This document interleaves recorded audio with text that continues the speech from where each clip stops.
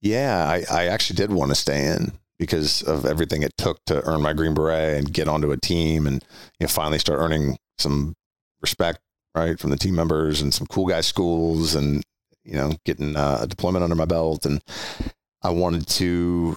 Because I would imagine even at 6 years, you're just scratching the surface of the potential training and experience. Oh, yeah, for sure. And it's different experiences for different guys. I mean, some guys graduate the Q course and meet their team downrange and they're in a gunfight the next day, right? And then they have all these kinetic deployments and whatnot. It really depends on the hand you're dealt, right?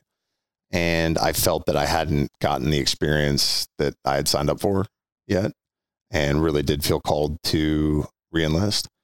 However, I was split from my wife. I was divorced or divorcing at the time, and my daughter was in San Diego with my ex-wife, and I was in Tennessee or deployed, right? And only getting to see my daughter for a few days every few months, and it was brutal. And so I made one of the best decisions I ever made, which was to get out and get back in my daughter's life.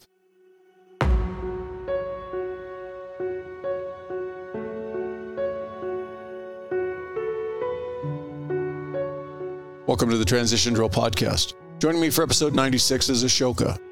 Like Bono and Sting, he's a songwriter, and he prefers to go by his stage name. Ashoka grew up playing football and ended up going to Yale on a scholarship. During his junior year, 9/11 happened. And after graduating, like many parents, his dad discouraged him from enlisting, not wanting him to waste a college education on the military. Ashoka also admits he didn't fully understand officer opportunities within the military at the time. But after many years of feeling this unfulfilled calling, he enlisted in the Army in 2010 and became a Green Beret. But after 6 years, though, an impending divorce, and a greater desire to be present for his daughter, he chose to get out, and he struggled severely with this decision at the time. He got back to San Diego and did a year's stint with the CIA. But in 2017, he wanted to go back and get his master's degree in international affairs. After graduating, he was back working for the government. But at the same time, he began a healing journey of introspection, accepting his trauma, and psychedelics therapy. That journey, combined with a chance meeting with a music producer, reignited his interest in music. Today, he and his fiancée have formed the band Love and Lightning, and their first song, Brother in My Arms, is now available. Ashoka says his music helps him heal, but he also hopes it helps veterans heal. He gave me a copy of the song, so please stick around to the end of the episode to give it a listen. Thank you for taking the time to listen. Here we go with episode 96.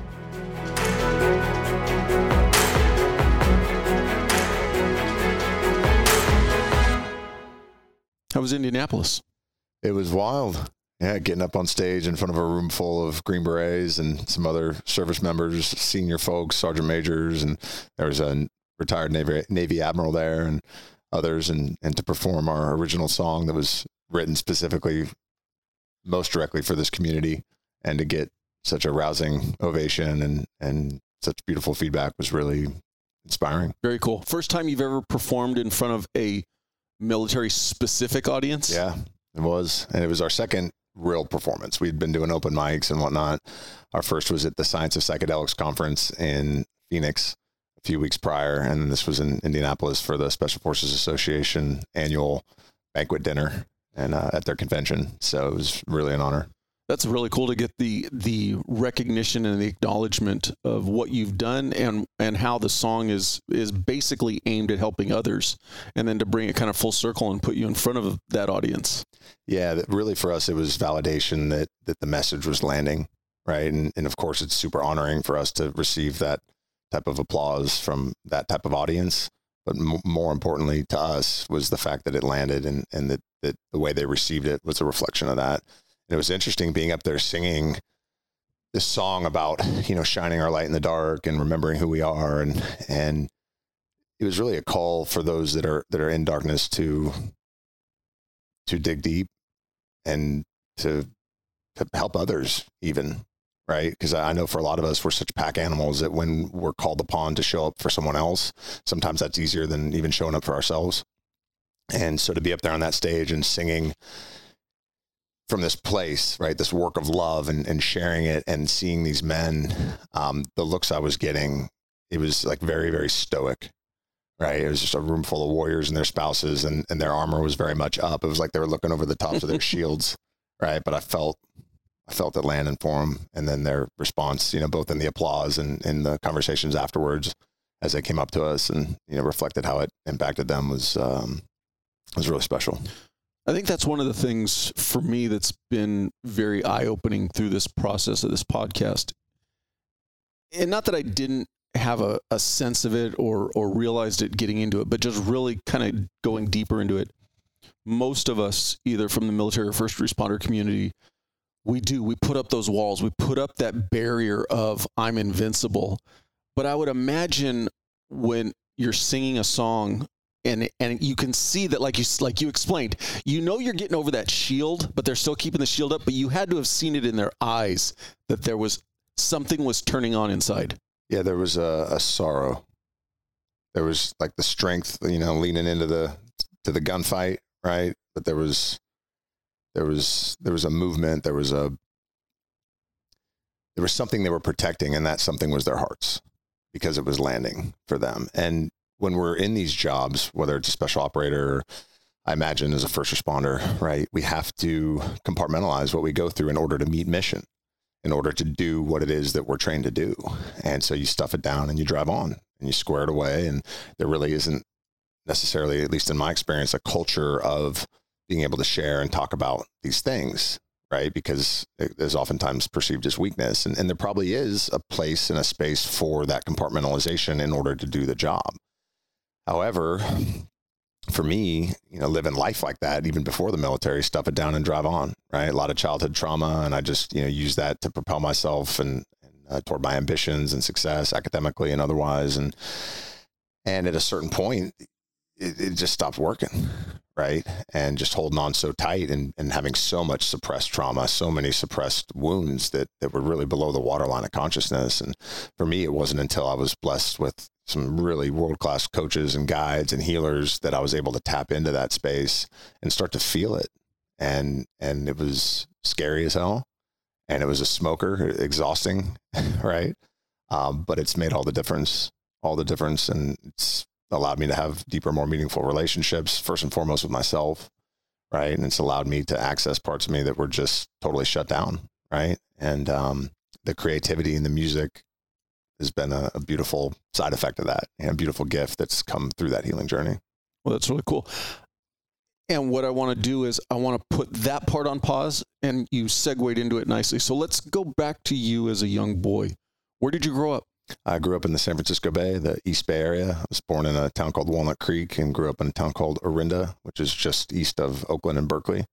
What was your family? Mom, dad together, divorced? Yeah, so I was raised by my mom and my stepdad. Okay. But I didn't know that my stepdad wasn't my real dad until I was, I think, 7 or 8 years old. And it was interesting because at the time, my mom had told me, oh, it's not a big deal. You have a dad. And I did. And I was very fortunate to have the dad that I did have growing up. However, learning that my biological father lived only 45 minutes away in San Francisco and never wanted to see me, never wanted to talk to me, that was something that only many years later, decades later, did I realize like how deeply that impacted that child as far as his self-worth and feeling, valuable and lovable. And so that was really one of those core wounds that drove me along this path of, on the one hand, running and numbing, right? Anything I could do to numb those feelings and check out. And then on the other side, it was success. So having straight A's, being an all-league linebacker, team captain, going to Yale, and then years later, needing to be special forces and beyond, right? Just to try to feel like I was enough. And it was, I've come to find out, a bit of a setup, right? There's no finish line for that. So, having gone into the healing journey, that's the path that I finally ended up on, and that's allowed me to show up more for myself and my loved ones and ultimately for others. So your mom and your biological dad never married? Correct. So I don't want to jump ahead, but did you ever know your biological dad at all as a young boy? No, I didn't meet him till I was, I think, 16 years old. But your mom was at least honest with you and told, not right away, but eventually told you that your stepdad is actually not your real dad. Correct. And I have a lot of compassion for her now, right? It's like, how do you tell a child that? Like, when is the healthy time and the healthy way to have that conversation and not totally keep them in the dark? So it was what it was. Looking back on it as an adult, once you learned that your stepdad was not your biological dad, did it change your relationship with him? I'd imagine that it must have. I never saw it through that lens. At least I don't think I did. To me, he was my dad. He was always there. He was at the Little League and the Cub Scouts and Boy Scouts, and he was my dad. And so it was a strange thing to learn when I did that he wasn't actually my dad or my real dad. But I never thought it mattered. I never felt like less than in any way until I realized that it did. So consciously, you didn't perceive it as having an impact on you? Nope. No big deal. As a brothers, sisters? Yeah, a brother and a sister from my stepdad and my mom. And then when I met my biological father, he had a son as well that was my younger half brother. So technically 2 half brothers and a half sister in a split family. And as far as in the pecking order, are you the oldest? The oldest. You're the oldest? Correct. Were you a good kid growing up? Troublemaker?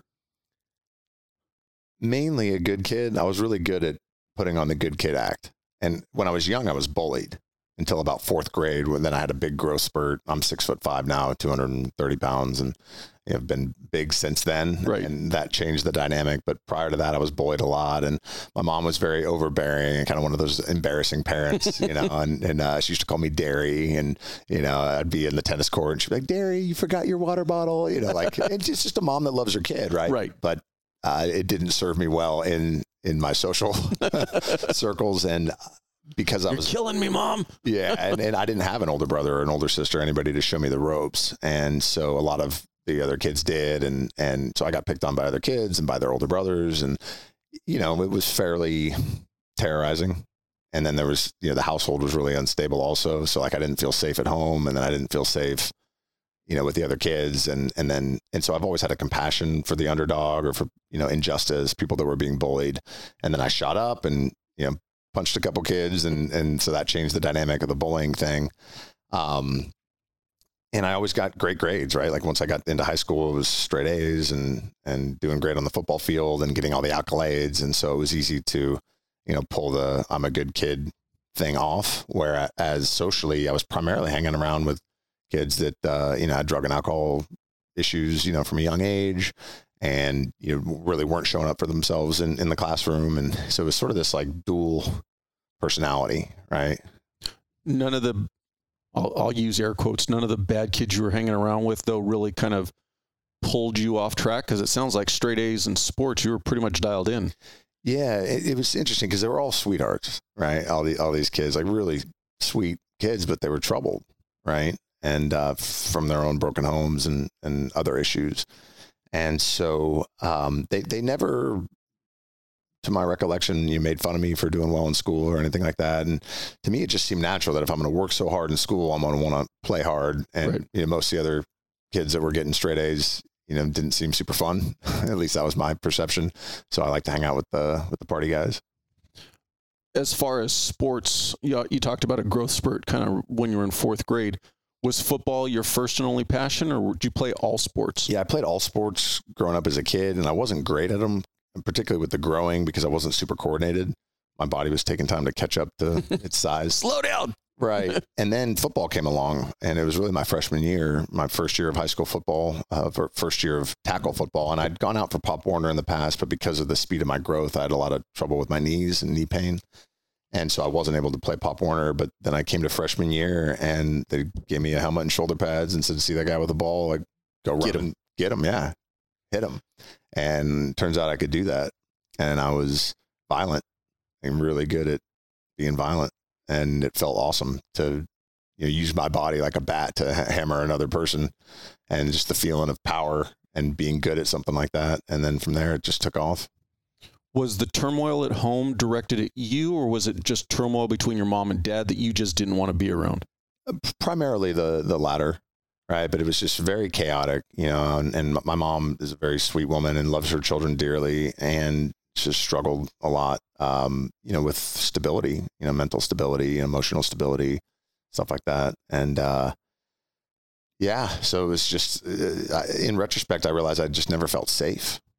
Right. Never felt safe. And I see now that I way over indexed on the warrior. All right. So this little boy didn't feel safe at home, didn't feel safe being bullied. And so then I grew and became this badass on the football field, just wrecking people.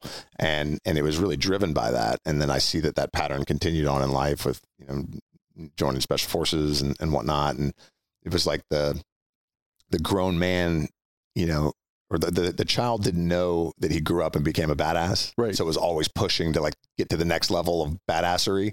Right. And the grown man didn't realize that the kid was driving the bus most of the time. Right. So it was this interesting sort of dichotomy.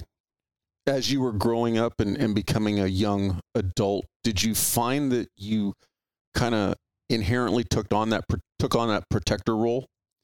Yeah, I did. I've always felt an injustice for any sort of bullying or anything like that, and didn't use my size to pick on people or bully anybody or beat anybody up or anything like that. So, coming towards the end of high school, you mentioned Yale, but was college your ultimate goal? Yeah, I always knew I was going to go to college. It was definitely expected in my household. Both my parents had gone to college, and my stepdad was very academically inclined. He had gone to UC Berkeley when it was the top school in the nation as a public school. And as soon as I started getting the straight A's and I was a good athlete and was fully expected I'd go to a good school. But then I think it was my junior year, letters started coming in from some of these schools. And the first one was Princeton. And I was like, oh, wow, I could go to Princeton? Like, that's wild. Right. So Ivy League at that point in time wasn't your focus or your goal? No, it was just a college. Yeah, it was just one foot in front of the next. Like, obviously, I'm going to college. I'm just going to show up for my next class, my next semester, my next practice, and chip away. Was the military even a thought at this point? No. My dad had been an enlisted guy in the Air Force, and it wasn't really within my consciousness to serve in any capacity. It just didn't really exist. Did he talk about his military time fondly or? Not particularly. He talked about how difficult basic training was. And, he said he was grateful for his service and it did help shape him in some ways, but it wasn't something that he projected onto the kids in any way or myself. And I do remember at a certain point, I was interested in the academies and looking to potentially go to Annapolis or West Point. But because I was playing football as well and fully planned to play football at the college level, the idea of having football as well as having to go through the boot camp and all that stuff just seemed like an awful lot. And then once the letters started coming in from the Ivy Leagues and other schools, I decided to take a different route. What era was your dad in the service? It would have been the Vietnam era. Okay. Yeah. And heading into college, what year did you graduate high school? 1999. And heading into college, what was your career plan with this? You were going to play football and go to college, but what academically did you want to come out of it with? Yeah, so I was really interested in war, but from the policy side, right? So like leadership, service, and war. I grew up watching the History Channel with my dad as a young boy, and I remember being totally floored by the magnitude of death and destruction that man had perpetrated against man, and it just seemed totally insane to me. And so wanting to study war, understand war, and being mindful that what bigger thing is there for a people, for a society than going to war, particularly a real war where the citizens face, the struggles in a way that we really haven't probably since World War II. And so that's what I wanted to study and what I wanted to do was to help, to understand war in order to be able to maintain the peace, but not from a warfighter perspective, but from a policy maker perspective. So you mentioned you graduated high school in 99. Mm-hmm. So I'm doing the math and working it through my head. 9/11 happens while you're in college. Yeah, I was a junior. Is that what changed your trajectory? And all of a sudden it's went from studying war to wanting to engage in war? Yes and no. And yes, in the sense that I wanted to join the military or the intelligence community right out of Yale. And I spoke to a couple veteran case officers. It was actually really interesting. It was through a family friend. It was a meeting at the Bohemian Club in San Francisco with a couple active veteran case officers from CIA. And one was there for like 20 years. I think the other guy had been there for 15 years. One of them had fought against the Soviets in Afghanistan in the 80s, spoke various dialects of the language, Pashto and Dari, that type of thing. Not somebody who would have stories for an entire evening. He was on the first helicopter into Afghanistan after 9/11 with a briefcase full of $3 million. Right. And I'm this 21-year-old kid, like fresh out of college. Oh yeah, these guys are heroes. Right. And then the other guy was a non-official cover spy against China, and like, I'm sitting here with these guys thinking, holy smokes, like this is wild. And they basically told me, like, don't be that cliche Ivy League kid, doesn't know shit about the world or himself. They're like, we got plenty of those, like, go live some life, get into business, join the military. And so I looked at getting a commission, and I spoke with each of the branches, and I was really excited. And then I found out you can't get your job guaranteed as an officer, right? So I could have signed up for 5 years or whatever it was and had no guarantee that I'd even get a combat branch.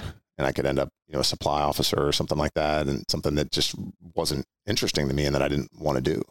And so I didn't know at the time that there were a couple potential exceptions to that, or so I decided that I wasn't going to do it. And my dad played a part in talking me out of it. And I understand, like, he didn't want his son to go off to war. Right. Right. And because, guaranteed signing up at that point in time, pretty much you were guaranteed combat. Yeah. I mean, especially if you get a combat branch. Right. Right. And so ultimately I decided not to do it because if I was going to sign on the line for that type of a commitment, I wanted a guarantee that I'd be able to go and close with and destroy the enemy in some fashion or form. Even at that point in time, were you thinking special forces? No, it wasn't really in my awareness. That I recall. I just remember not being able to get, as an officer, any sort of guarantee, and my dad saying, "Oh, well, you can't enlist," right? Because he had done the enlisted thing back in the day and gotten treated like shit. And waste all this time going to college and then enlist. Right. And so I was like, okay. And so I ended up just falling into medical sales. One of my fraternity brothers' dads was a senior guy at a spinal bracing company, and a bunch of us ended up working for that company and then going on from there. So how long were you out of college before you actually made the decision to enlist? I was 29. Yeah, so I had lived, quite a bit of life and had my own ups and downs, both professionally and personally. And 2008 and the whole thing with the economy, that affected me as well. And ultimately it was time to fish or cut bait, right? 29 years old. And I never shook that call. So something that just kept rattling in the back of your head. Yeah. I just felt like I'm a grown man. I'm strong. I'm capable. I'm competent. And why am I not serving my country? Like, am I better than these guys? Because I went to an Ivy League school. And so, like, my life is worth more than theirs. I just felt guilty that I wasn't doing my duty, considering everything that had happened on 9/11 and in the subsequent years. And so then I found out about the 18 X-ray program and that I could enlist off the street and get a shot at Special Forces. Did you, in those 9 years, did you meet or develop contacts with anybody that was in the military, or were you doing your research on it? Yeah, I was doing my research on my own and looking at different options. And I looked at the SEAL opportunity as well. And I just wasn't really feeling the water thing. Like, I grew up swimming.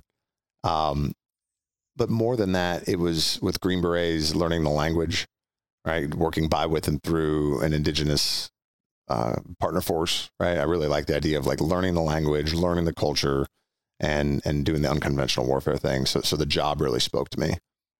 So you enlisted in the Army what year? 2010. And on a Special Forces contract? Yep. So you knew going in, assuming everything goes according to plan, you would be a Green Beret. Right. With the caveat being my original enlistment contract was, I think it was a 35 Lima or something like that. It was for a crypto linguist, because the language was that important to me. I really wanted to learn the language, and specifically Arabic, right? As a window into that culture, into the Middle East, and understand, this culture and this place that had caused so much, challenge for the United States of America over all these years. Right. How do we engage with these people? And so I'd already been studying Islamist doctrine and the different schools of, Islam and things like that, to try to understand, the mindset. And of course, it's not monolithic. It's, all these different branches and cultures within cultures and dialects and everything like that. But originally was signed up to be a crypto linguist. And then as I was training for the military, I was hitting it really hard, and I knew how to work out, having played high school and college football. And all of a sudden, like, I see, over a few months' time, my physique completely transformed. And I remember looking in the mirror thinking, man, I'm a warrior. And I played linebacker in college. I was, smacking people around the football field. Like, I'm a warrior. What am I doing? Like, I'm going to ride a desk. And so I went in and changed my contract to the 18 X-ray, the Special Forces contract. And on that first contract, is it a 4-year or a 6-year? It was a 5-year contract, and I ended up extending a year in order to make E6. staff sergeant. Going in, was your plan to just do that one contract, or were you potentially thinking making a career out of it? Yeah, I never considered making a career out of it because I always felt that my highest impact to U.S. national security would be on the policy side, beyond kicking in doors and whatnot. And so I felt the call to go serve, the call to have the courage to be at the pointy end of the spear. If I was ever going to be in a position of making policy or as an elected official voting to send young men and women to war, I wanted to have the courage and the congruency and the conviction to have been there myself. And so using this now as a catalyst to what you're doing today, you've made it through selection, you're a Green Beret, you're deployed. When does your mindset start shifting, or when did you start seeing the mental health aspect from a negative impact on you? Well, I couldn't see it at the time. I mean, everything was about earning the Green Beret. When did you start feeling it? I mean, I've been feeling it my whole life. I just didn't realize. Right. But when did I start having an awareness of like, oh, I need to tend to myself? Yes. Probably wasn't until a good ways, out of the military, even just a couple years ago. So you made it through that entire 6 years, no obvious issues that you were ignoring? I mean, I was just holding on so tight my whole life, right? You just felt that was norm. Just living on the trauma, just running and gunning. You know what I mean? I didn't know anything else other than chaos internally and like emotionally, and then just trying to achieve my way into feeling normalish, right? When you were in and closing in on getting out, was there ever a thought of staying in longer? I know you said you extended that 1 year, but after that 6 year mark. Yeah, I actually did want to stay in because of everything it took to earn my Green Beret and get onto a team and finally start earning some respect, right, from the team members and some cool guy schools and, getting a deployment under my belt. And I wanted to... Because I would imagine even at 6 years, you're just scratching the surface of the potential training and experience. Oh, yeah, for sure. And it's different experiences for different guys. I mean, some guys graduate the Q course and meet their team downrange and they're in a gunfight the next day, right? And then they have all these kinetic deployments and whatnot. It really depends on the hand you're dealt, right? And I felt that I hadn't gotten the experience that I had signed up for yet and really did feel called to re-enlist. However, I was split from my wife. I was divorced or divorcing at the time, and my daughter was in San Diego with my ex-wife, and I was in Tennessee or deployed, right? And only getting to see my daughter for a few days every few months, and it was brutal. And so I made one of the best decisions I ever made, which was to get out and get back in my daughter's life. You're definitely not the first that I've talked to, and I'm sure not the last. Family and the obligations of family are one of the driving forces of why many people in the military get out before they're 20 or their career. Yeah. Because, from the playing devil's advocate and looking at it from your daughter's point of view or your ex-wife's point of view, hey, it's great that you're running and gunning and having fun, but we're stuck here at home and we're never seeing you. Yeah. So you do have to make that decision. And sometimes it's not the easiest decision or what is perceived as the easiest decision at the time. It was brutal at the time. I mean, looking back, it was a no-brainer, and thank God I made the right decision. I mean, not even close. Right. But at the time, I had sold my soul to earn that Green Beret. I had been through hell. I gave everything for that. And to feel like I hadn't fully achieved what I set out to achieve was a really difficult thing to grapple with. And I'm fortunate and grateful that my team sergeant at the time, even though he was a hard ass and very tough, he supported completely the decision to place family first. And so I was super grateful for that because we get a lot of pressure to stay in, right, throughout the chain of command and the ranks, and there's financial incentives, and the military had invested in a lot in me by that point. And so everybody wants you to re-enlist. And if you don't, you're seen as a shitbag almost, right? But he was supportive in that, and always be grateful for that. Well, I think you hit the nail on the head. From the military's perspective, whether you like it or not, you're a commodity to them, and they've invested a lot of money in you, and they want to ride that horse for as many years as possible. Sure. And your and I'm overgeneralizing it, but your best interest isn't their first priority. No, it's not. Coming out, what were you planning to do? Well, I was fortunate to have a pretty epic transition to CIA, which is something I had always wanted to do. And at the time, it was scary, right? Because I had just spent 6 years of my life taking this route and doing what I had to do to earn my Green Beret and be part of that community. And it wasn't easy. And I wanted to make sure that the transition was a successful one and it would be an upward trajectory and not a step back and going back into the private sector. And I had a degree from Yale. I had years in the private sector where I had some success, and it was concerning that I wouldn't be able to make that an upward trajectory. And so I have a ton of compassion for guys that joined at 18 and didn't have time in the private sector, or didn't have an undergraduate degree, and they're trying to reinvent themselves after 10 or even 20 years with retirement. Right. So I feel for those guys for sure, because I had everything in my corner and it was still terrifying. Right. And it ended up being a smooth transition, and I was able to do the agency thing. And that was very cool and interesting. And yeah. With all the boxes you check, the education, the experience, the training, did the CIA come looking for you, or did you go looking for them? No, it was actually a buddy that told me about the opportunity. Well, it's both, actually. So I applied to be a case officer, and I applied for ground branch over there. They did not move me forward for ground branch, but they did on the case officer side. But if I was going to be a case officer, I was going to have to live in DC, which is on the opposite side of the country for my daughter. And that would defeat the whole purpose of me getting out of the military. Right. But then a buddy a buddy of mine from Special Forces told me about a unit called GRS, which is a lot of former special operators that are providing personal protection and other skill sets for clandestine operations, and that I'd be a great fit for it. And so I put my resume in for that and got the thumbs up, and was able to align the stars to get out and get to the pre-selection course and then the selection course and make it through that. And definitely wasn't easy. It was really a high level of skill that you have to make it through that course. You have to be a good shot and have a good day on the test days. Otherwise you're going home, which is stressful. Right. But, we're used to stress at that point. And it's also nice knowing that all the guys that you're serving with are all not just former special operators, but former special operators that made it through a very rigorous selection course that involves, shooting, moving, and communicating at a really high level. So basically an all-star team. Yeah. Did that position guarantee you at least to be based on the West Coast? Yeah, it was a contracting position. And in that unit, the majority of men that do that job are contract employees as opposed to, full-time.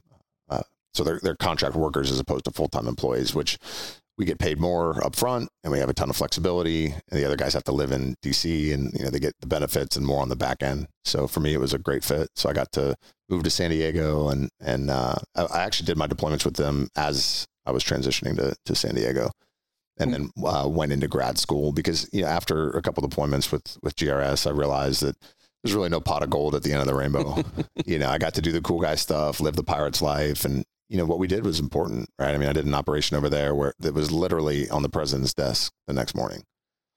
That's pretty cool, right? To have like that strategic level impact. And at the same time, I saw guys in their 50s and, didn't have relationships with their children. And maybe they had a little bit of money squirreled away, maybe not, right? But it didn't seem like the upside was there. And it was ultimately would have been a selfish thing for me to continue to deploy and not be around my loved ones. So I decided to transition from that into grad school, which I did at UCSD, so close to my daughter. And so how many years were you with the agency?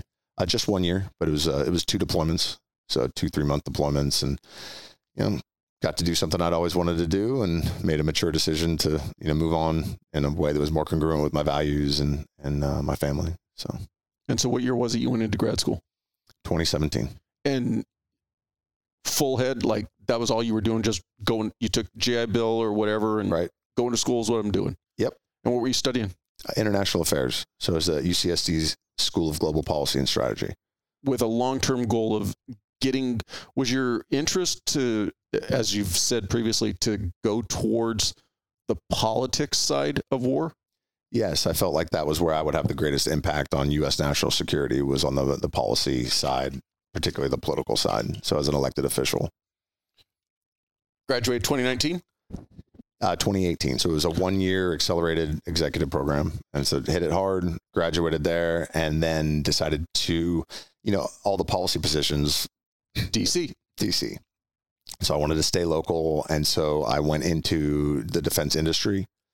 And after having worked so hard to get into special forces and serve in the military and then in the intelligence community and then study international affairs, it just seemed like the natural next step would be to do something in aerospace and defense or in the military industrial complex. And at the time, it felt like a noble calling, right? Like helping our warfighters at the pointy end of the spear be more lethal and more survivable, right? So that they could close with and destroy the enemy more effectively and come home to their families. And so that's why I got into that space and worked with everybody from, venture-backed startups to small businesses to publicly traded company. And over that time, my view on conflict and politics changed dramatically. And it no longer felt aligned for me to be in the kill chain, right? Involved with tactical missiles and things that were being used to kill people, right? And primarily because of a lack of trust in our institutions. It become clear to me that I couldn't trust these organizations anymore. And, I knew at Yale or earlier about the Gulf of Tonkin and what happened in Vietnam with, certain lies, right? And manipulations from the government in order to get into that conflict. And of course I knew, the domino theory and we got to stop communism here. It's going to be there. And obviously Stalinist Russia or Maoist China, weren't nice places to be. And I can understand that they, could have or likely were threats to U.S. national security and that of our allies. However, seeing the way the game has been played over the last few years completely vaporized any confidence that I had in our institutions. Was it a single event catalyst or just the whole opportunity to be behind the curtain and see the complete operation that really kind of started changing your mind? It was a little bit about the behind the scenes stuff, but in the military, we didn't really talk politics. We're just so busy, especially on an SFODA, right? Right. In special forces, it's like you got all these skill sets you have to be proficient in that are so diverse, everything from like language, free fall operations. I was on a free fall team. My actual job, which was an 18 Echo Special Forces Communication Sergeant. Right. So all the personal radios, the vehicle radios, the team house stuff, being proficient at all of that as an Arabic speaker, as a shooter, right? So close quarters combat, small unit tactics, and then the whole unconventional warfare thing by with and through our partners. It's just on and on and on, right? Operationally at the tactical operational levels, right? So we're always behind the ball. There's really not a lot of time to talk about, votes on the Hill or anything like that. Right. It's about the guy next to you and it's about being squared away and able to accomplish the mission and reload and refit for the next one. And then, similarly at the agency, however, certain conversations I had with certain folks gave me a pretty clear indication that some things behind the scenes were what some would call a conspiratorial, right? And that was interesting as sort of a data point, right? And then things started to continue to unfold and we had COVID and we had these riots and they're burning our cities and the media's saying, oh, it's a largely peaceful protest and there's burning buildings in the background, or headlines like 21 officers hurt in mostly peaceful protest. And, I'm familiar enough with psychological operations and mass hypnosis techniques, right, to know it when you see it. It just wasn't passing the sniff test. And then data points coming in from, this relationship here and that relationship there, everything from in the intelligence community to senior special operations officers to folks from the ultra high net worth class, and just kind of seeing these little data points that start to paint a picture of something that's nefarious, prima facie, right? It's clear. And then to see the censorship, that's when I knew we were in big trouble. When you saw big tech shutting down debate, whether it was concerns people had about the integrity of the election or about the nature of COVID and how it was being treated, right? Like supposedly we live in this free society where the First Amendment is first for a reason, right? The most important amendment, right? It's freedom of speech. It's freedom of conscience. It's freedom of religion. It's, as a free being, it's our inherent right to be able to speak our truth, right? Within certain limits, like yelling fire in a crowded theater or calling for, revolution against the government or something like that, right? But to see people just snuffed out and erased and silenced if they said anything other than the party line, the line of those in power, that was Stalinist. That was Maoist. That was Cultural Revolution, rewrite the past. I mean, same thing with the statues. It's what they did in Maoist China, right? It's like anybody that has even a cursory familiarity with 20th century history in China and Russia had to know what it was, right? And human beings are human beings. So everybody falls on a lockstep, keeps our heads down, tends our garden. And at a certain point, there was so much information coming in from these different avenues that I realized I no longer understood the operational environment of American politics.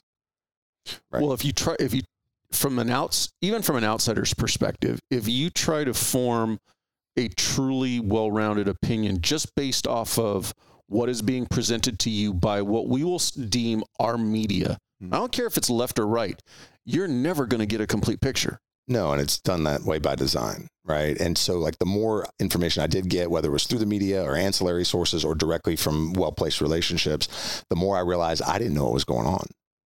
And I spent my whole life trying to understand what was going on, right? I mean, I studied political science at Yale, right? And then I did these things real world at the pointy end of the spear in the special operations community and the intelligence community. And then in a graduate program to understand international affairs, like I've studied history, right? And then to like realize, holy shit, this is not what I thought it was.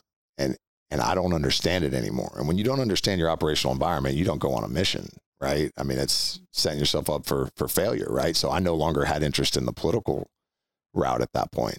I don't want to put my hand up and go through all of that to join a game that I don't understand how it's played, or that it's played in a way that is much darker and more dangerous than I realize, right? Because if I really stand for individual liberty, and if I really stand for the Constitution, and that's, I'm persona non grata in that environment.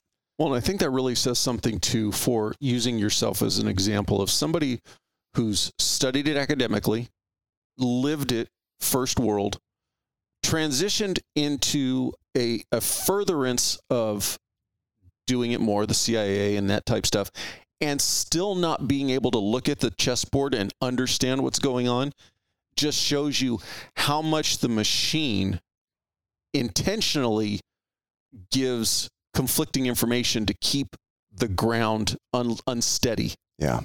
And it's ultimately designed to keep us at each other's throats, right? So black against white, gay against straight, man against woman, rich against poor, all these dichotomies, victim, victimizer, all these narratives, and we're getting hit all these different channels and media sources, and it's designed to keep us at each other's throats so that those that are in power can maintain that power and increase their wealth, right? And it's not surprising if we think about human nature over time, what families would do if they had a position on the market or on institutions or in banking or whatever it is that allowed them to coagulate levels of wealth that are virtually unfathomable. I mean, the idea that there's families that are worth hundreds of billions of dollars. There are families that are worth trillions of dollars. What does that mean? Right? And then you look at something like Epstein, and clearly it's an intelligence operation. Just because the guy had money doesn't mean that you pay off a U.S. attorney and not have to go to prison for those crimes, right? You don't get to buy your way out of that type of thing in our system. But he was untouchable. The reason he was untouchable is he was an asset. He was being run by an intelligence agency on behalf of who? That's another discussion. But to do what he did for blackmail and bribery purposes and control.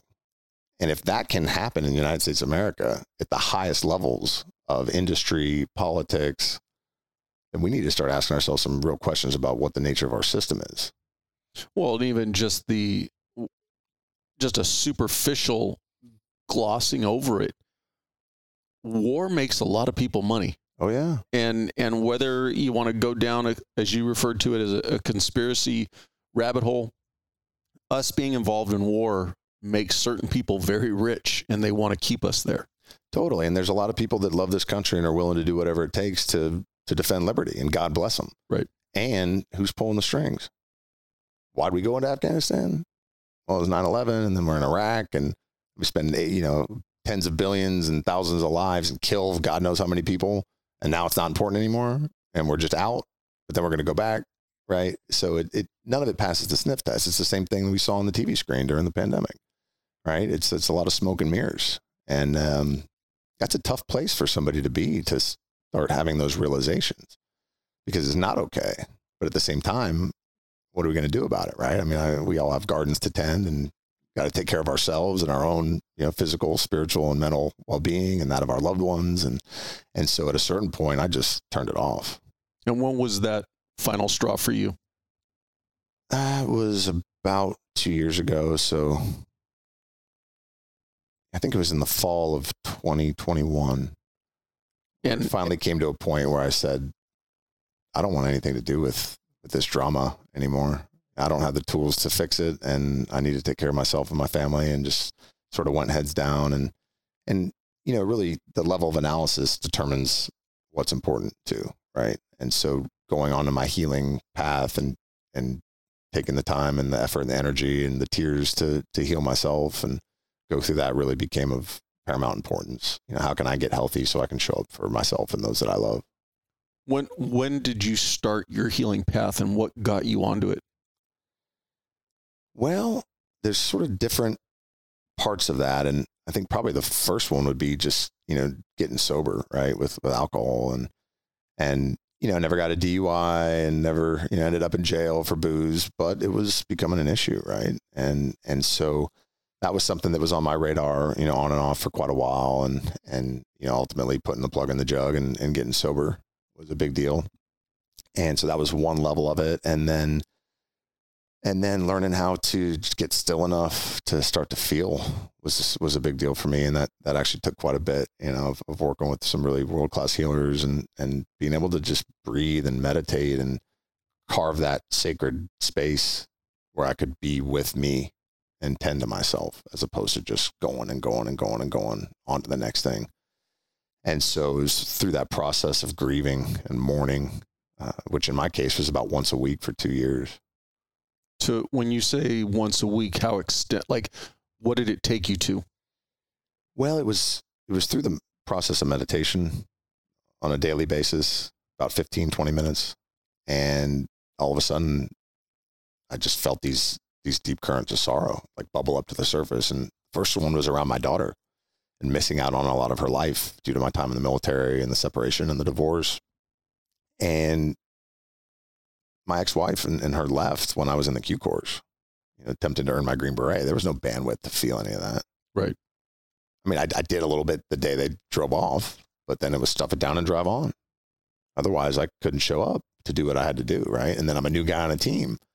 There's no bandwidth to feel any of that. So it just continued that pattern of stuffing it down and driving on, until I was able to get to the point and the awareness and have some better tools. And so it was initially, there was this moment, it was interesting. I felt it coming up, and there was this like moment of decision. It's like split second. And I just thought to myself in that instant, I said, I'm a man. I've proven it to myself. I've proven it to my country. I'm going to feel this. And I just like released into it and leaned into it. And it was like a damn dagger in the heart. Was there someone in your life that was help pushing you towards the looking inside? Yeah, it was really through a coach of mine that I had that had worked with all sorts of different folks, everybody from, investors to entrepreneurs and stuff like that, really successful, high level folks, and had seen all different types of people and how many of us just drive ourselves relentlessly toward our goals, and then the wheels come off. Right. And the analogy he uses, he says at a certain point, it's like a rocket leaving like a spaceship, leaving the earth. And at a certain point, you got to drop the engines. You can't just keep powering through that way. And so his guidance to me was really around relationship with self being the primary starting point for that healing journey. Did you go looking for him, or did you happen to meet him? Well, I was actually talking to a buddy of mine who's a general partner at a venture fund, a solo GP at his own fund, actually. And was sharing with him I was having a hard time. And he said, "Hey, I know a guy that might be able to help you." And that started the journey. Yeah. And for you today, what's the most reoccurring theme that or thing that you do that kind of keeps you on your path? Slow and low. Basics. Sleep, diet, exercise, meditation, community, right?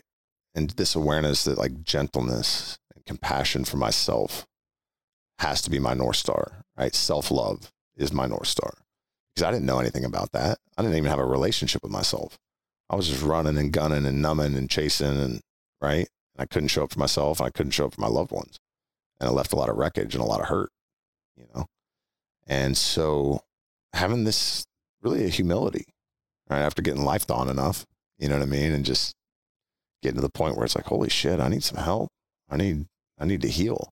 And there's something about the process of allowing myself to feel the sorrow that was so alchemical, and it really transmuted that deep hurt into something else, right? And it's been my experience that the depth of the hurt's really the depth of the love, because you can't have a broken heart unless you have a heart. Right. Right. And there's something about the poignancy of like being in the depth of true sorrow, like the truth of the heart, whether it's stuff from childhood or last week, right? That gifts us with very special powers, right? Like to be gentle, to be compassionate for somebody like me is a big deal. Do you find that you struggle with that? I didn't know that I didn't know how to have that for most of my life. I couldn't be compassionate or gentle with somebody because I was on fire. Right. And I didn't know it. It was just so much suppressed sorrow that I was just dog paddling, trying to keep my head above the water. But I didn't know. I thought I was fine-ish, or I had some awareness around some issues or challenges or whatnot, but I didn't know the depth of it, you know. But grieving once a week for 2 years, that'll wake a man up, right? And it was just a very organic process. It wasn't like I was even seeking, you know, shadow work or sorrow work or anything like that. It was really just, you know, getting cracked open and then having a daily meditative practice, because that's what my coach said to do. And I respected him and knew that he had great outcomes for folks. And so I said, Roger that, and started doing it. And then once this sorrow started coming up, he said, okay, he's like, you're hitting the sweet spot. Like, this is the ninja level stuff. And I was like, all right. And I just kept leaning in. Taking it now from being able to see both sides, the 100-mile-an-hour warrior, the 10-mile-an-hour calm, low and, slow and low guy. From your perspective, would it be possible to blend those two? So going back to when you were a Green Beret running at 100 miles an hour, would it be possible to balance this out? Yeah. And it's interesting because there's certain archetypal energies involved that I've become aware of. And that's the masculine and the feminine, which we all have within us. Right. And so I've realized that this path of healing, you know, dropping into the heart and feeling and allowing the energy to move through myself, right, and alchemizing the sorrow is really the feminine path of healing, because all the gifts were feminine in nature, right? Gentleness, compassion. You can't call it feminine though, because it's not going to sell for guys. Well, then they're going to probably get brought to their knees, or they're going to put a bullet in their head. No, maybe there's another way that they can find, right? But like for me, like I just had to get smashed enough to get cracked open to the sorrow. Right. And like, I'm here to say, like, as a special operator, as a Green Beret, for me, my power and my kingship was on the other side of those tears. Right. And the gifts along the way were feminine in nature. And thank God. Right. Because I had a really unhealthy relationship with my masculine. It was the warrior, but it wasn't the king. It was the tyrant. Right. And the abdicator. Right. It's pushing away responsibility, not stepping into my power. Right. And that divine king, that heart-centered king that commands from love. I didn't know anything about that. I didn't have any access to that energy. So I'd be the abdicator, right? Pushing away money, pushing away success, right? The little abandoned boy that didn't feel lovable fundamentally, right? And then under times of stress, I would oscillate to the tyrant, and he'd come out. And that was ugly and damaging, right? And so tapping into the sorrow and getting these gifts and the ability just to be and the ability to receive. I didn't know about receiving. I didn't know what I didn't know. Right. Like fundamentally, I just didn't know how damn hurt I was. You know what I mean? But like this path did take me into the feminine, and it did, there was almost like a rejection of the masculine for a while, which is strange, right? You know, for a guy like myself, I was always a masculine dude, right? A big guy, a violent guy, you know, rewarded for violence in football and special operations. But then like associating so much of that violent death, killing with the masculine, it was like, no. And like, I just had to move away from that. But then I alienated myself from the healthy masculine. So it's really been this journey about like healing my relationship with the feminine and then going back toward the masculine and healing my relationship with the masculine. And like, what does it mean, you know, to be a healthy whole man? When you got on this journey and started realizing, okay, I have to embrace this other side, the feminine side, whatever you want to refer to it as. Did it alienate you with your brothers from your special forces days and your military time? Or did you find others that came along, you were able to bring them along that journey with you? Yeah, I was sort of isolated anyway, right? Because the guys that stay in, they're in, and now I'm out. Right. So it's kind of like, you got off the train and it's still going 100 miles an hour. And that's just sort of how it is. Now, there were a handful of guys that I stayed in touch with that were in, and I still do today, that are still in, or getting out shortly. And there were some other guys that were already out that became more and more open to the healing path out of necessity, right? And some of them are doing great financially, and they're killing it and making a bunch of money, but they got, you know, a money problem or a sex problem or a food problem or, you know, whatever sort of numbing agent, right? And the success thing can be tricky.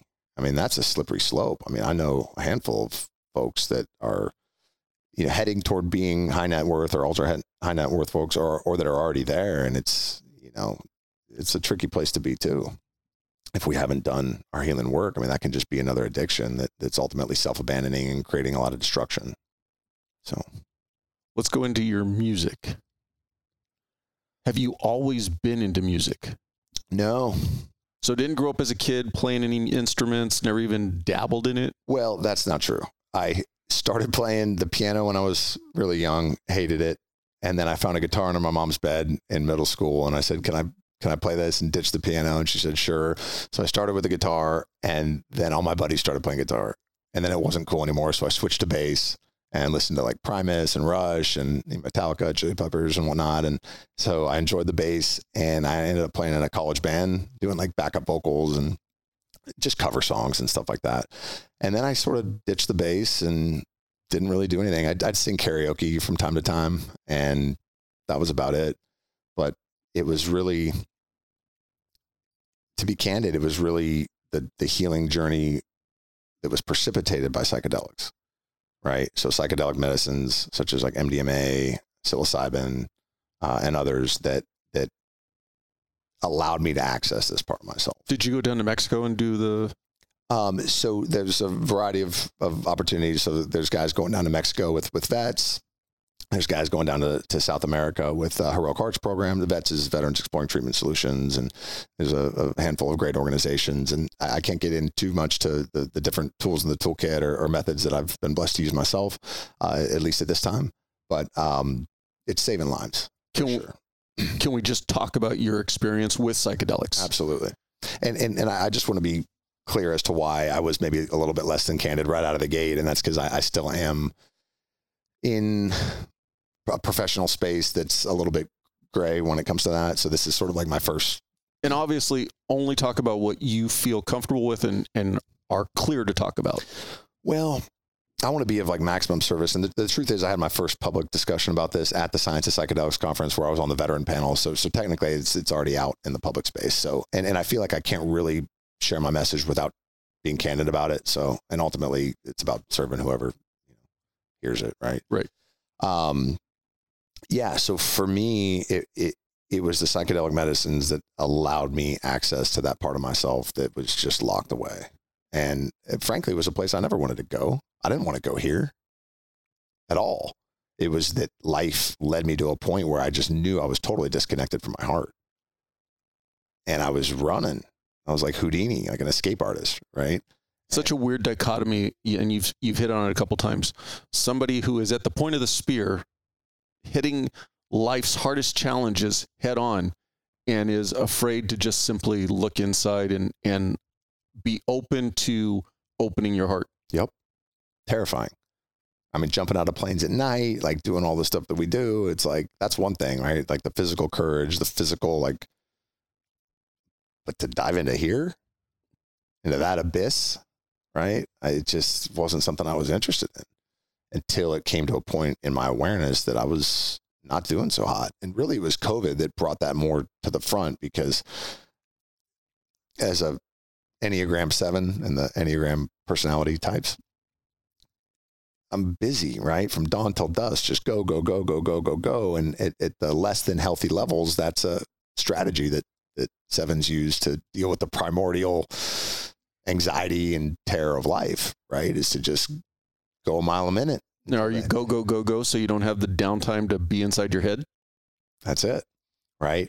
But then COVID happened and everything shut down. So I didn't have anywhere to go to, right? So this awareness of a disconnect with my inner self, with my heart, became so acute and so obvious that I was talking to a buddy. He said, I know a guy. And next thing I know, I'm getting connected with this world-class guy that's been doing this for 25 years, guiding people with these medicines that are, proven with tons of clinical backing, right? Like from MAPS, the Multidisciplinary Association of Psychedelic Studies, which we're really excited to be performing for at their annual conference coming up in June, later this month. So, do you have reservations about doing it? Only where it was going to take me. From the feeling of not wanting to open that door, or the feeling of potentially not being in control? The control thing didn't bother me as much. I mean, I was always sort of going with my ass on fire, just running and gunning. It was just having to feel all the stuff I didn't want to feel.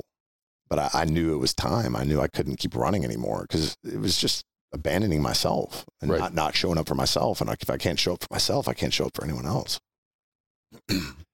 Did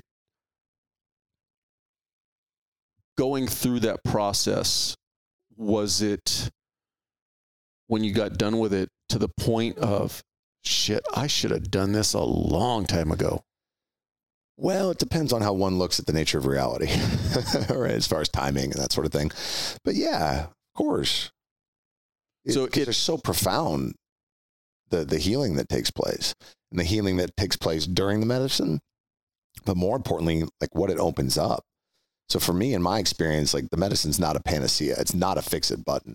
And it can be perceived as that because the experiences can be so powerful. They call them entheogens for a reason, right? The God within. So it's like it shoots you to the top of the mountain and you see this view, and it's just like unspeakably beautiful. I mean, totally ineffable. You can't even describe the perfection of reality, right? The love.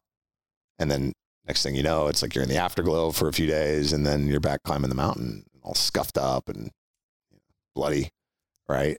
But for me, it was like a doorway that was open, like a doorway into my heart, a doorway into myself. And then the daily practice was the path, just one foot in front of the other, slow and low, one day at a time, getting still, breathing, meditating, tending to myself, sleep, diet, exercise, like that trifecta of mental health, right? And meeting other veterans or knowing other veterans that like come to this awareness of how hurt they are, particularly guys with moral injury from combat and stuff like that, or guys that have, just experienced that level of trauma. If you were giving advice, and obviously everybody's different, you talk about now today, one of your daily tasks, I'll call it, is meditation. From your perspective, would you recommend somebody starting down that path and then do a psychedelics, or use psychedelics as like the door and get right in and then? Yeah, I think it depends on the person, right? And that they need to be wise about it, because these are very, very powerful tools. And the misuse isn't so much around addiction in my understanding and experience, although they are so powerful, these experiences, that sometimes people come back to them maybe more often than is wise, in thinking that if a little bit's good, then more's better, as opposed to saying, okay, this is just opening me up to do my daily work. Right. It's maybe a little bit less glamorous than rocketing to the top of the mountain. So I would say use caution, do your research, and don't underestimate the power of these substances to heal and open the gateway and open the doorway for healing. And of course, there's contraindications as well that medically need to be understood, certain mental health things or neurotransmitter and biochemical conditions or medications that are contraindicated. So they have to be wise about that. For somebody who's interested in going down that path, where would you say is a good starting point to start doing their research?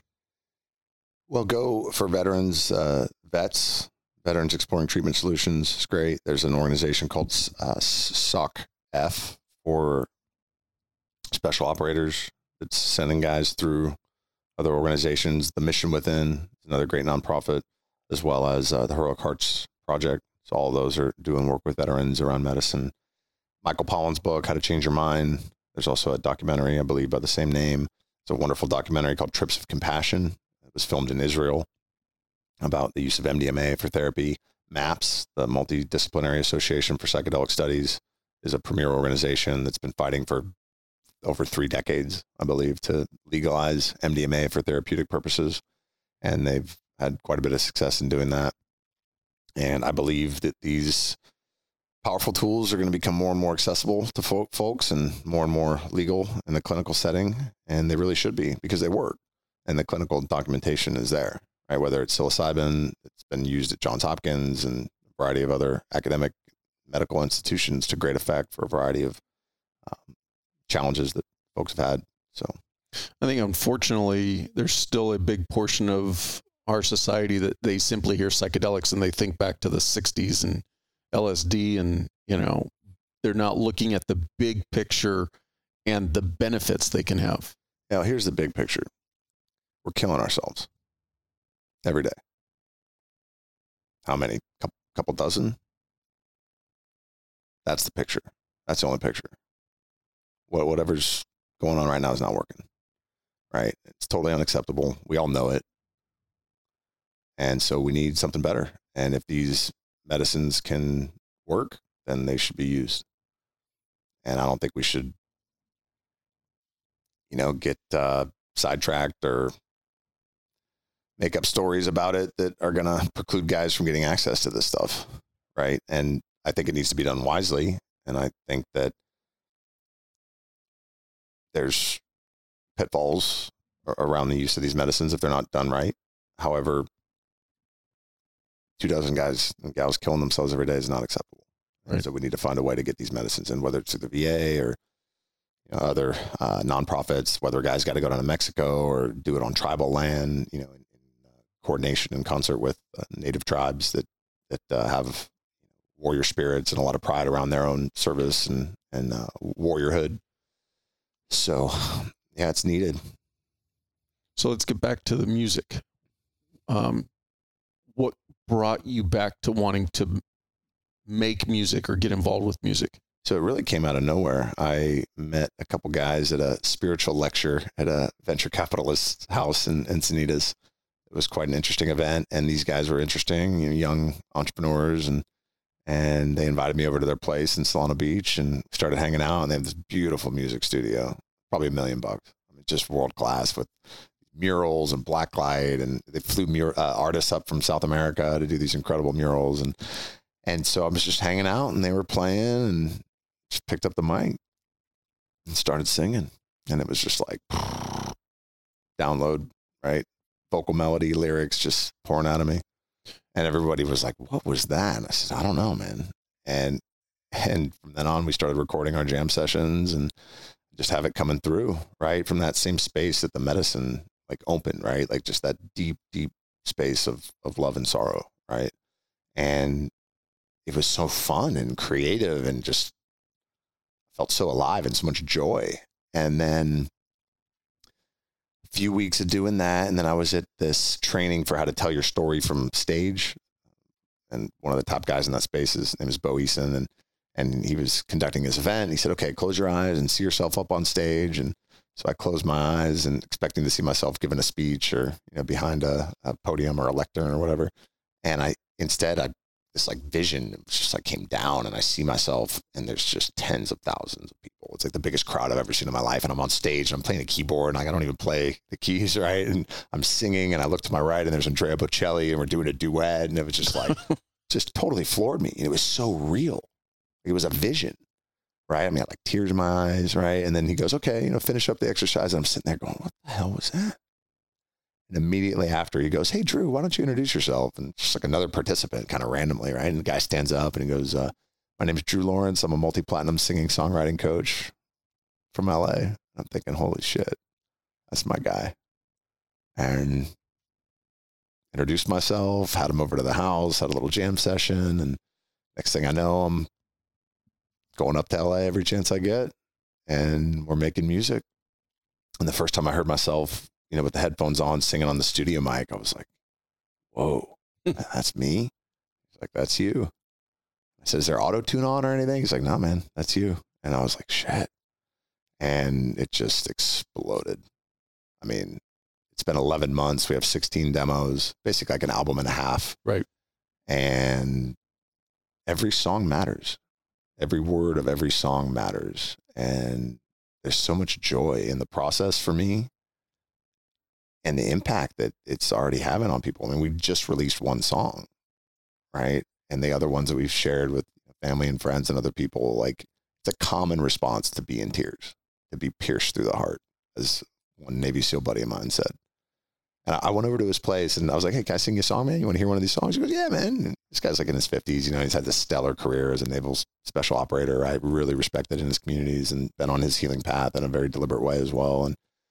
And so I play the music on his speaker, right, the backing track, and I close my eyes and I'm singing. Like, I really want to deliver for him, And so my eyes are closed and I sing the song and I open my eyes at the end of the song and he's got tears dripping from the bottom of his chin. And he looks at me and goes, you just pierced me through the heart, brother. I'm thinking, holy shit. Like, what I saw in that vision is real. So for those listening right now who want to go listen to the song, what's the song title and where's the easiest place to find it? Okay, so it's been an Instagram release so far, exclusively on Instagram, on Memorial Day, so just a few days ago. And it's Love and Lightning Music is our Instagram page. And it's N, like, Guns N' Roses. Mm-hmm. It's Love and Lightning, the letter N. Love and Lightning Music. And it's just right there on the page. Brother in My Arms is the name of our debut single. And that's the one that we performed at the Science of Psychedelics conference, as well as the Special Forces Association. And it's also the one we're going to be performing in a few days at the MAPS conference. When you wrote that song, did the words come easy for you in the sense, like, was it right there or did you have to work through it? It's both. They came easy and they came hard at the same time. They came easy because they were just flowing, but they came hard because it was like they cut right through my heart. I was in the studio up in LA and I'm just breaking down. I mean, 3 or 4 times and just in tears, right? Because dudes are killing themselves, every day. Right. They're in the dark. They're lost. They're hopeless. And I felt that. I felt that. And the words are coming and it's just like, took the breath out of me, and Drew, God bless him, he just kept us moving along. Like he wanted to harness that, that energy. And next thing I know, I'm on the mic, right? Like that same day, right? Just as we're writing this song and, and you can hear it, the dark and the light, the sorrow and the hope. When you're writing a song, does the music come to your head first and then words? Or is it always words and then you find the music that works for it? It's a great question. So most of the time it's the music. It'll be like a little ditty, and I hear it in my head. I hear the little ditty and I'm just kind of like jamming on it, I'm driving. A lot of times it happens in the car. I'm cruising and then the words, but most of it comes straight in, which is interesting. There was one song where I had a couple sections of the verse, like whole first verse and the hook for the chorus. And I shared it with Drew, my producer, and we did a little Zoom session on it and got the piano. And then right after the Zoom session, I'm so excited because now I got the piano to kind of spin the words for the whole thing. And I start in on the second verse and a line comes in and it was, I heard a song from a ghost. Holy shit. What is that? I scrapped all my lyrics. I was like, I'll save those maybe for another. That's gone. And the whole thing came in. Same thing. Just like a dagger in the heart, right? And that song's a song to a guy that's already taken his own life. And of course, it's for the families, it's for his friends, it's for the guys that haven't done it yet, and hopefully, will never do it. Right. But But it's like, if we could just turn back time, and the hook for that is you just need love, right? Which might sound like a trite little thing to say, but it's the medicine, man. That strikes me as very poignant because it takes me back to what we were talking about earlier, in that boys are raised, boys don't cry. And it may seem something that's very nothing to it. It's trite. But even just saying it, man, all we need is love. Yeah. It seems, when you hear the words, it seems like that, but it means so much more. If there was just more love in the world, and if more people worked on just trying to be a better person, how much different would this world be? It'd be completely different. And love is the most powerful magic in the universe, right? And that's why the songs are so effective, right? Because the texture of it is in there, right? You can't fake it. And it circumvents the critical mind, the mind of a man that says, I don't want to hear that, right? But when you hear the song and you're already hooked in, and then the message can land, because the armor's not up. And I do believe that we're all doing our best. I do believe that consciousness always operates at the highest level that it can based on its awareness. And from that, forgiveness is made easier, in particular forgiveness for self, and really seeing myself and others as innocent, right? And one of my teachers, Aaron Abke, talks about, you see a little baby eating and making a mess, and you're not going to go knife hand the baby and say, you're screwed up, baby, like get it together. You wouldn't do that. Right? That's unreasonable. But unfortunately, parents, we do screw up, and we do, maybe not to that extreme, but we do just as stupid things to our kids. We do. And then that's the level of awareness, right? And we somehow think that because we can make intelligible sentences with our mouth and like clean ourselves in a way that a baby can't, right? We're so much better. We're so much better than babies, right? We're like fully in control of our body minds, right? And that just doesn't seem to be accurate to me. It seems like we're an amalgamation of biology and physiology and neurology and nature and nurture and circumstance and trauma and experience and environment, right? We're just sort of being lived by life. And if we can see ourselves through the lens of that innocence, there's something that really expands in our ability to forgive ourselves and others, right? And the love, it's just something about when we heal, that when we allow ourselves to get cracked open at the deepest part of our spirits, there's a light. And I don't know if that light comes from without or within or both, but there's something there, and it's the deepest part of us is love. And that's one of the things I saw with the medicine, right? Is like all of physical reality is just vibrating light, powered by love. It's a love song, right? And all the trauma, all the darkness, all the pain, it's just to cut our hearts so that they can grow in compassion and love for ourselves, which then spills out into the world, right? So to see that and to feel it and to touch it and to have it move through the deepest part of me is an ineffable experience. I mean, you really can't even explain that. And then days and weeks go by, and, back in the grind and the illusion and the fear and whatnot, it can be easy to forget the lessons, right? But using the tools and getting still and breathing and being gentle with myself and reminding myself of what I believe to be the truth has kept my ass alive. And maybe I can shine a little bit of light for somebody else. And that's really the true blessing. I would imagine for most of us, use myself as an example, music does so much for your soul. Every one of us has that song, those songs that just hit home for whatever reason. They don't hit home for everybody else. But for you, when you're writing a song, do you feel like you're writing it to get yourself out, or do you see it as trying to help somebody else? That is such an interesting question for me because I see it as helping others.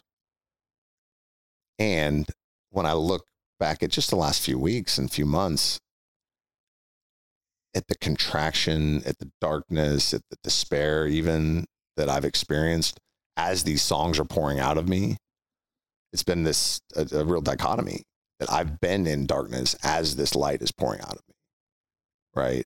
And I've realized more and more as I continue to refine the collection of songs that we've put together that they're for me. I thought they were for the guys. I thought they were for others, right? And they are. And I need to hear this stuff. I need to remember these things. So it's really quite surreal to have these things coming through.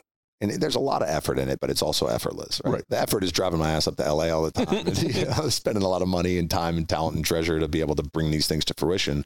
But they do largely come through.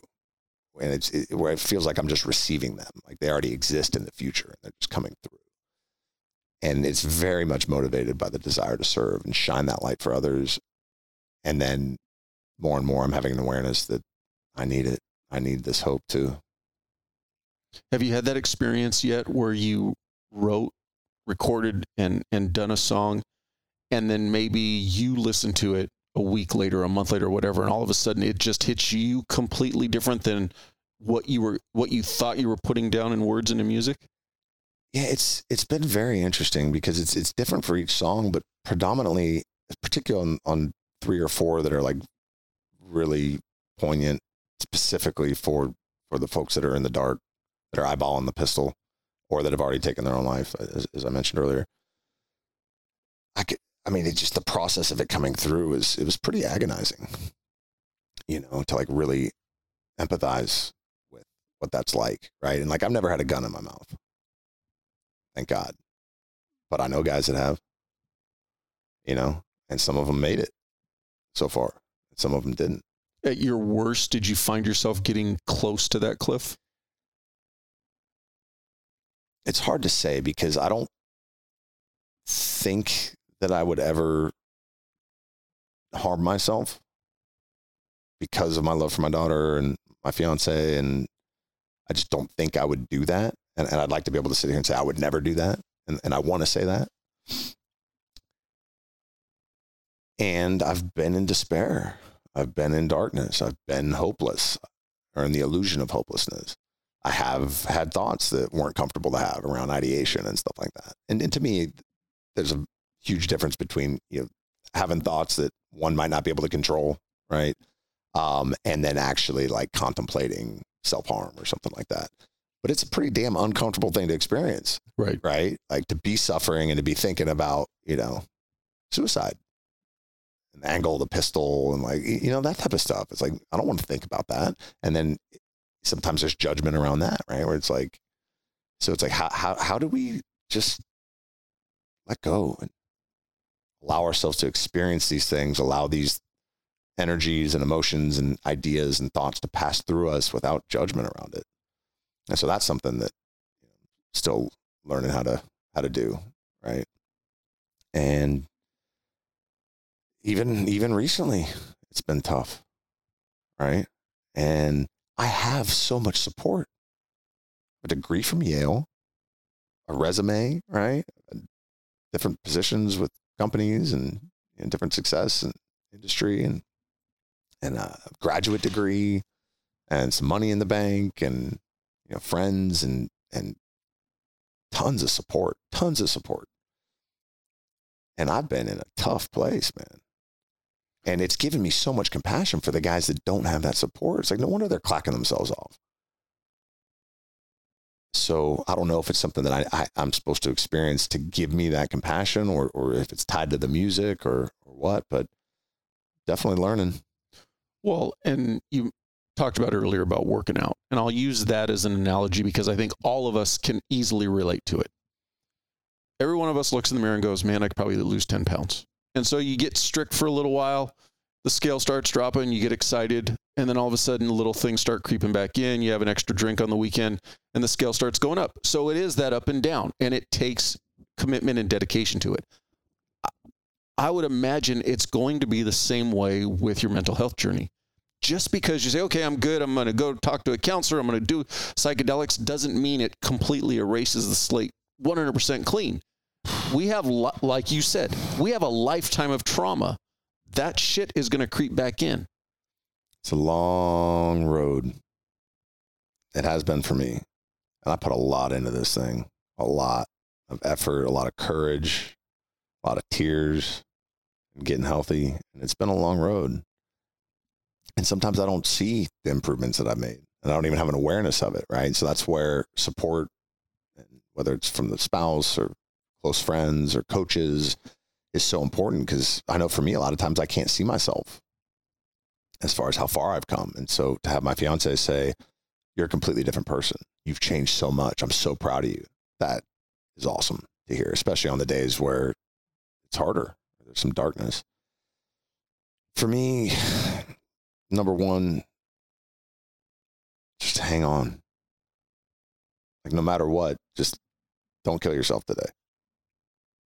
Take a knee, drink water, face out, accept defeat, cry, roll around on the ground, do anything but kill yourself today. Wait for tomorrow if you're at the edge. And it's okay to be at the edge, And, I have a buddy that was really close to suicide, and someone told him, if you choose to do that, I'll still love you. You choose to take your own life, and that's a choice. And he said for him, that was super empowering. And when he thought about it, he kind of was a little less interested in doing it, right? When he saw it through that lens. But yeah, my best advice is just hang on another day, reach out. And here's the thing, like, when we're in a gunfight, whether you're a cop or a special operator downrange or you're a first responder and you're doing your job, whether that involves bullets or not, right? We won't think twice about asking for support. We're trained to ask for support. We're trained to call in QRF, right? And put our hands up or get on the radio, because that's the job. You got to get the mission done. And if you need support, you damn well better call it in, right? And we're honored to show up to support our brothers in a fight or when someone's bleeding out or whatever it is. But then we get out and we're in a new operational environment and we don't have an identity that's maybe healthy or solid, or we don't know who the hell we are anymore. And we're hurting. We're dying. And we either don't even think about calling support, or we don't know how to call for support, or we do, but there's this like crazy stigma. You know what I mean? And it's bullshit.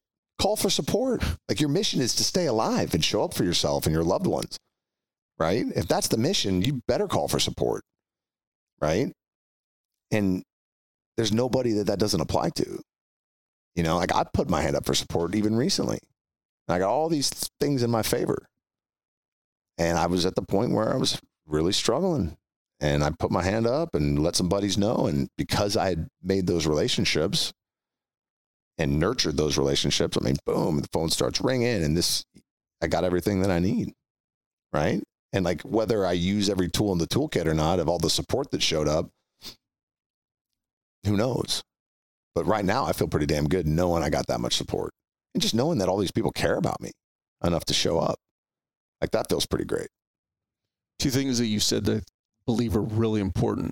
First is the importance of keeping your tribe around you, a circle of people who can see you on the daily, who can affirm positives. Hey, you're getting better, but will also be the first to say, hey, you look like you're taking a couple steps backwards. And that ties into exactly what you were just saying. Whether you're going into a firefight or whether you're going into a fire, none of us would ever go do it by ourselves. Nope. We do everything that we're trained on is to do it as a team. But when we start getting into the Rubik's Cube between our ears, most of us tend to circle the wagons and don't want anybody on the outside to know that we're struggling.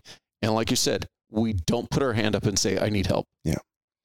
And I think what we need is an understanding that we are in a new operational environment.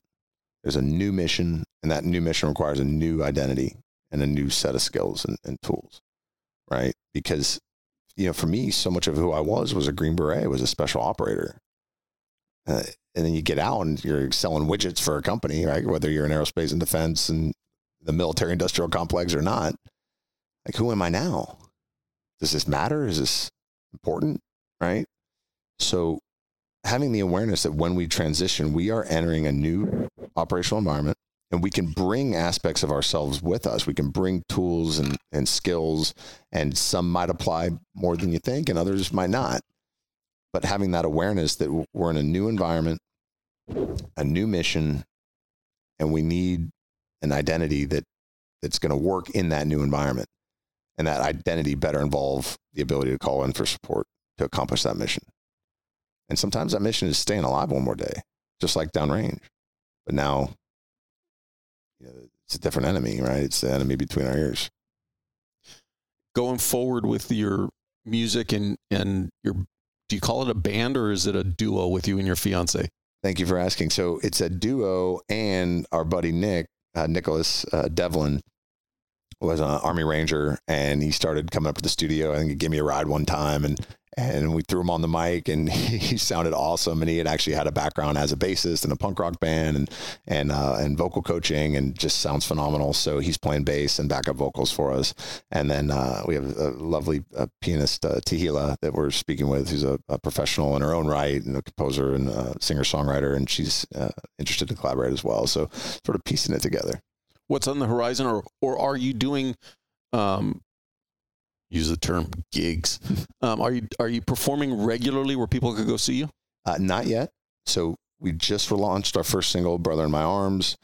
We're going to have a second single in a couple months, likely a third single after that, and then a full LP album in the fall. And during that time, we will be starting to gig more. Although right now we're just really laser focused on getting the releases out and sharing the music with the broader audience. So right now, if you want to hear your music, the pathway to it is through your Instagram page? Correct. And we're going to be releasing on the 17th or 18th across all streaming platforms, our single Brother in My Arms. From the purely selfish perspective, and I have zero musical talent or ability, but the one thing that I have said to people is, it's got to be an amazing experience. And I hope for this for you to write a song, have it become so well known that you stand on stage and the people in the audience sing it back to you. I think that has to be one of the best feelings for a person in the world. I can't wait. And to have the feedback that we've already gotten just with a couple performances. And I mean, we literally had dozens of people come up to Aurora and I after the performance at the Science of Psychedelics conference, and it was just so impacted and so grateful to have been impacted in that way, and having them reflect that to us it's really encouraging and inspiring, and that's needed when you're spending the time, the talent, the treasure to create something that is a work of love that we want so desperately to share with those who need to hear it. And there's a knowingness we have of the power of what's coming through, and how important it is that people hear it, and how much impact it's going to have. And to have a ranger that hears it in tears, listening to it 6 times in a row and telling us it's going to save lives. To have a Green Beret saying it dropped him and his cast to the ground, and that he believes it's going to save lives. And he's put it in the intermission of his play that the Gary Sinise Foundation's, funding to go around the country. And to have these things happen, it's hugely humbling and it's inspiring. And we're grateful for that. To in no way try to sound trite or dismissive or whatever word it might be, if your song helps one person, it's immeasurable the amount of worth that song is needed.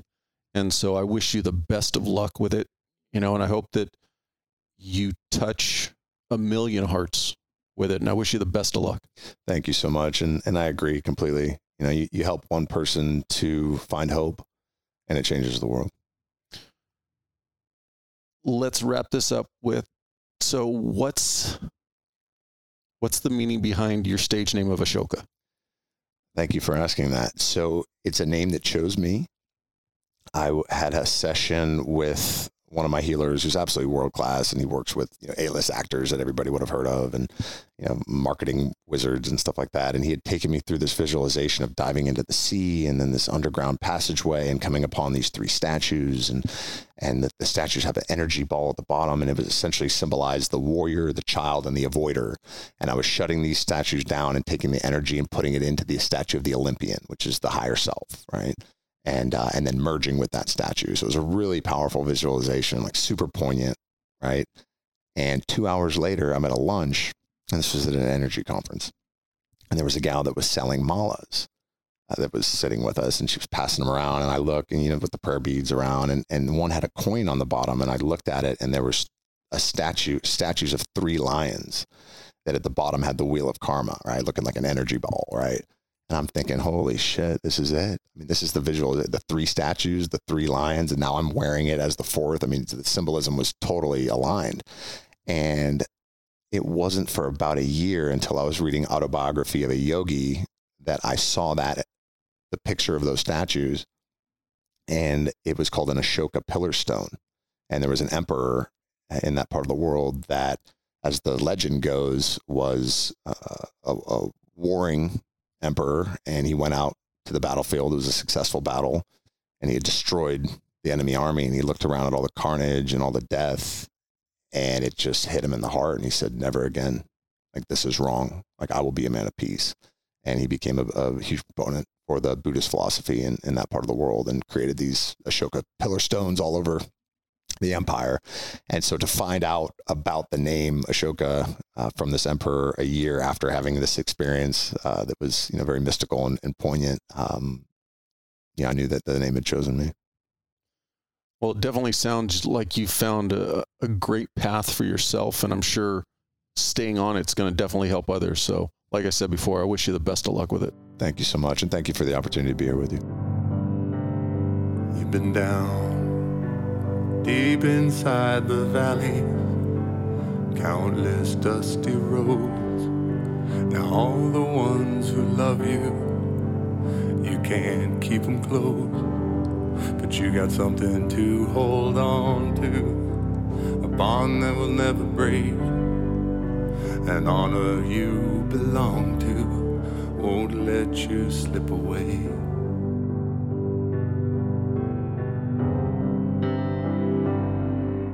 Shine, shine your light in the dark. Remember who you are beneath those battle scars. Oh, brother in my arms, if you're out of the fight, I'll be by your side. So let me be your light, shining in the dark.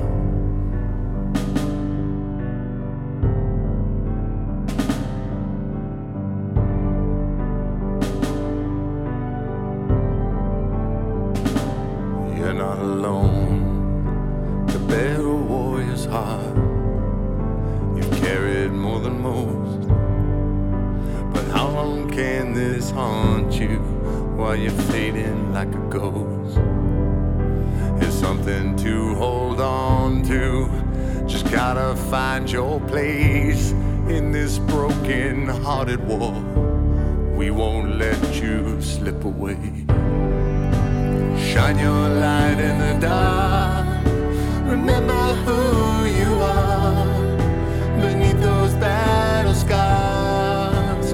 Brother in my arms, if you're out of the fight, I'll be by your side. Let me be a light, shining in the dark.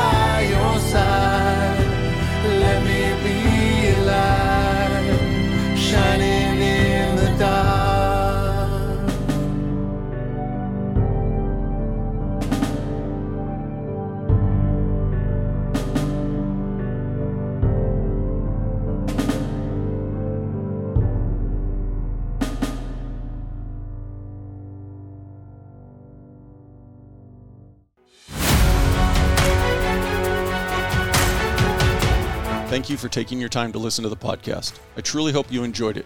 Not only is the podcast available on audio platforms, but you can also watch it on YouTube at the Transition Drill Podcast channel. Please subscribe for future episodes. The best way you can help the show is by getting the word out. If you think somebody else might enjoy it, I would appreciate it if you would share it with them. Also, if you have the time, please go to Apple Podcast and leave me a rating. I welcome your feedback, both positive and negative. You can also go to the website, transitiondrillpodcast.com, and through the contact tab, send a message directly to my email with any comments or suggestions. Thank you again, and I hope you tune in for the next one.